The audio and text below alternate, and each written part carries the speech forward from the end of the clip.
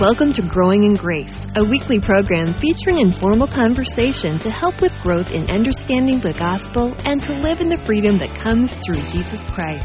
And now, here's the hosts of Growing in Grace, Mike Kapler and Joel Berizicki. Thanks again for listening to us. Growing in Grace, I'm Mike along with Joel, and we're here for another 15 minutes to focus on the goodness of God's unconditional love, His grace, His mercy. It's all free. We are going to get into a passage of Scripture that we got into last week in 2 Corinthians chapter 5, talking about the righteousness of God, how Jesus Christ became sin for us, so that we could be made the righteousness of God in Him. Joel, good to be with you again. Hey, you too. And man, that sentence, 2 Corinthians 5:21, right off the bat here, that just blows the mind. It just blows my mind that Jesus Christ, He was sinless. He was without sin. He was born of a virgin, and He walked in the power of the Holy Spirit His whole life, fulfilled the law. He got up there on the cross, was nailed to the cross, and He became sin for us. Just think about that. And in fact, you back up even more. We were talking about therefores last week and backing up and backing up. You keep seeing therefores in the Bible. Well, just back up to Jesus Christ when He was in heaven. And, Philippians talks about this, that He gave up all His rights as God. Everything that He was as God, He gave that up so that He could become a human being. He could become one of us. So not only did He not sin, but He went to even further depths than we could ever imagine so that we could become the righteousness of God in Him. I don't think we give Christ enough credit for what He's really done for us, Mike. Well, it does blow the mind. And if I were to sit here and try and figure it all out, Joel, I know I never could. This gospel, it is simple enough for a child to get, but it's so complex that we're going to spend the rest of eternity trying to understand it, I think, at least to the extent that we need to know it. Think about this. God, who became a man, this is the creator of the universe here, the creator of everything, who has always existed and always will. For Him to become sin, we know He died, right? Christ died, but He didn't just die because His body was bleeding. He also, I believe, died spiritually. God, the creator of the world, the Holy One, the righteous one, he died, not just on the cross, but I believe he died spiritually. Sin on the cross being sacrificed, all of mankind's sins, the entire sin of the world, past, present, and future, all being nailed right there, being laid on this one man, and then to realize that it's the one true holy entity that exists in the entire universe, or of the many universes that may be out there. Mm-hmm. Maybe universi. Is that more than one universe? Universi? Yeah, you sit there and you meditate on this and you say, wow, He did this for me, because you see, you and I could never get to the place where we would do enough to be right with God. It just was never going to work, mm-hmm. and it never will. Well, we know, Mike, that Jesus has always existed. He has never not been in existence, because Jesus Christ is eternal. He says, "I am the way, the truth, and the life," and He says, "This is eternal life, that we know Him and that we know the Father." And in many ways, we can search the Scriptures and just find out about the identity of this part of the Trinity, Jesus Christ, who was God and who was with God, as it says in John. And this Jesus, who is eternal, has never ever, in all of His eternal life, in all of eternity, which covers everything, past, present, future, and stuff that's outside of time that we can't even understand, and in all of that, Jesus has never done anything wrong. He's never sinned, and yet God made Him who knew no sin to be sin for us. And if you flip that over and you talk about us, human beings, we're not eternal. He has given us eternal life now, but we were created Jesus was never created. We never did anything right. If you listen to the prophets, the Old Testament prophets who testified God's word about mankind, there is no one righteous. There is no one who does good. There is no one who seeks after God. That's the testimony of God about man. And yet, when Jesus, who knew no sin, was made sin for us, God made us the righteousness of God. We had never done anything right. We'd never done anything righteous. And God turned it all around. This is what God has done for us. As hard of a time as we have of understanding it, we can at least comprehend it enough to share this with other people, that's what Christianity is about. That's what our life in Christ is about. We're not out to try to get everybody to start living right. Sure, we want to help.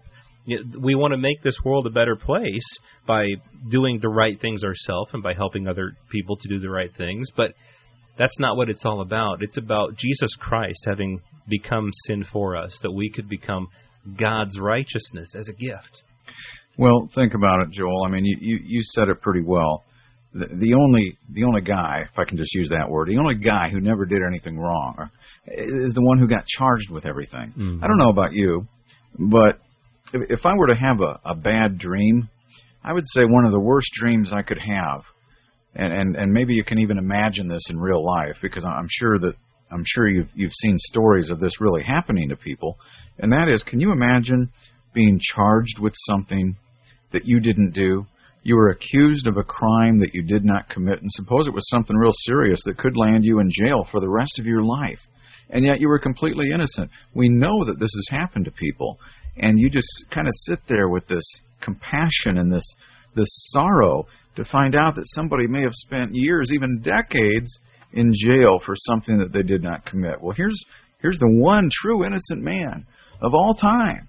And he's charged with every single thing that all of us have ever done wrong, and the entire sin of the world. Remember John the Baptist, how he introduced Jesus, the Lamb of God who takes away the sin of the world, or the world's sin. And where do you suppose he takes it to? I mean, he takes it away. I think sometimes we read these verses and they don't really sink in. Even that one, I've probably heard it hundreds or thousands of times, and I never really stopped to think about it. But where does he take the sin to? He takes it away.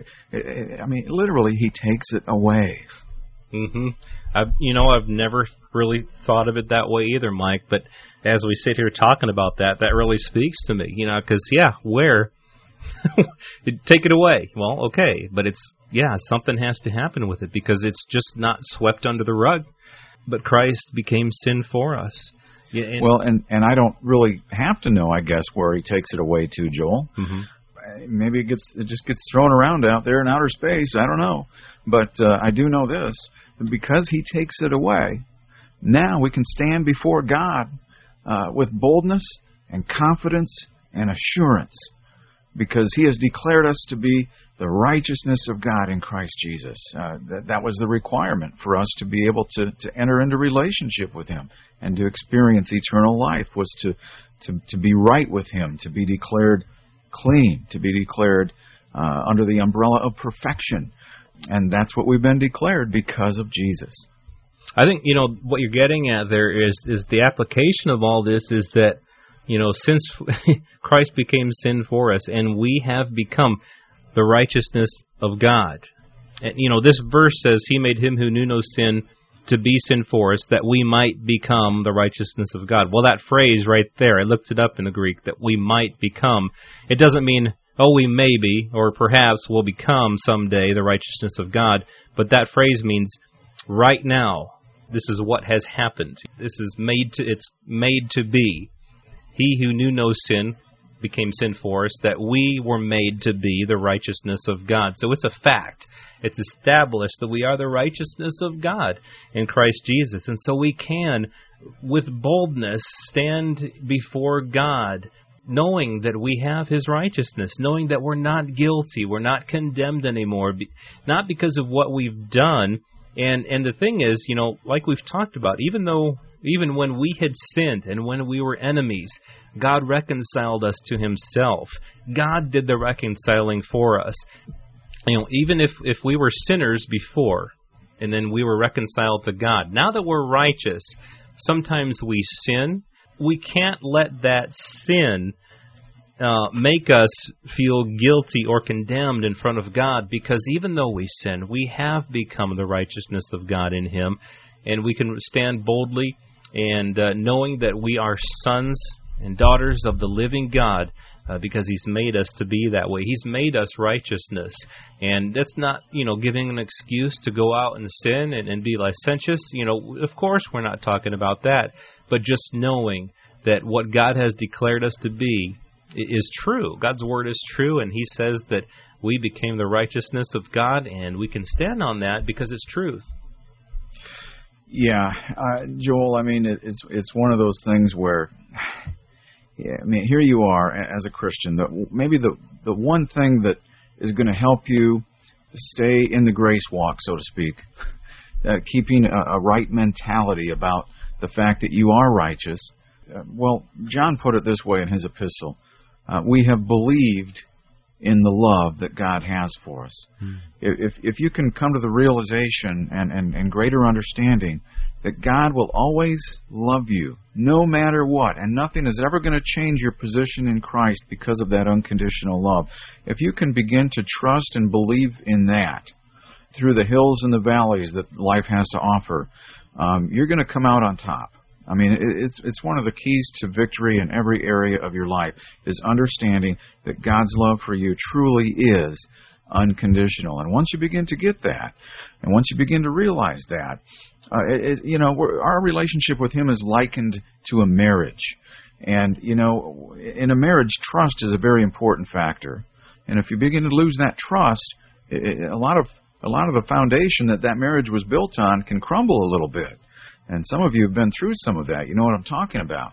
Well, the trust of God's love for you and clinging to that through thick and thin is going to put you over the top. Because most of my struggles in my Christian life, especially as a younger man when I didn't understand the exchange life or the grace walk or any of that, one of my biggest struggles was wondering if God still loved me. Realize that He does. I would love it if we could continue on with that thought, because, there's some great stuff there. Unfortunately, we got to wrap things up, but just one final thought is that it's so easy to get carried away in our feelings. When we sin or when we don't feel like we're measuring up to God, we start feeling condemned. We start feeling guilty. We've got to compare and contrast our feelings with the truth. The Word of God, the truth says, that we have become the righteousness of God in Him. Sometimes we don't feel that way, but that doesn't make it not true. That doesn't make that doesn't make our feelings true. Our feelings sometimes betray the truth, and so we can trust, like you're talking about, Mike. We can walk in trusting that God's Word is true, that what He says is true. And as we grow and grow and grow in that trusting in Him, then hopefully our feelings won't betray us as much anymore, and we'll know that we're walking in the truth. Well, we got to end it for this one, Mike. I'm Joel, along with my good friend Mike, and we're talking about the grace of God. Check out more at graceroots.org. We'll be back again with you next time. You've been listening to Growing in Grace with Mike Kapler and Joel Beruzacki, a weekly program featuring informal conversation to help with growth in understanding the gospel and to live in the freedom that comes through Jesus Christ.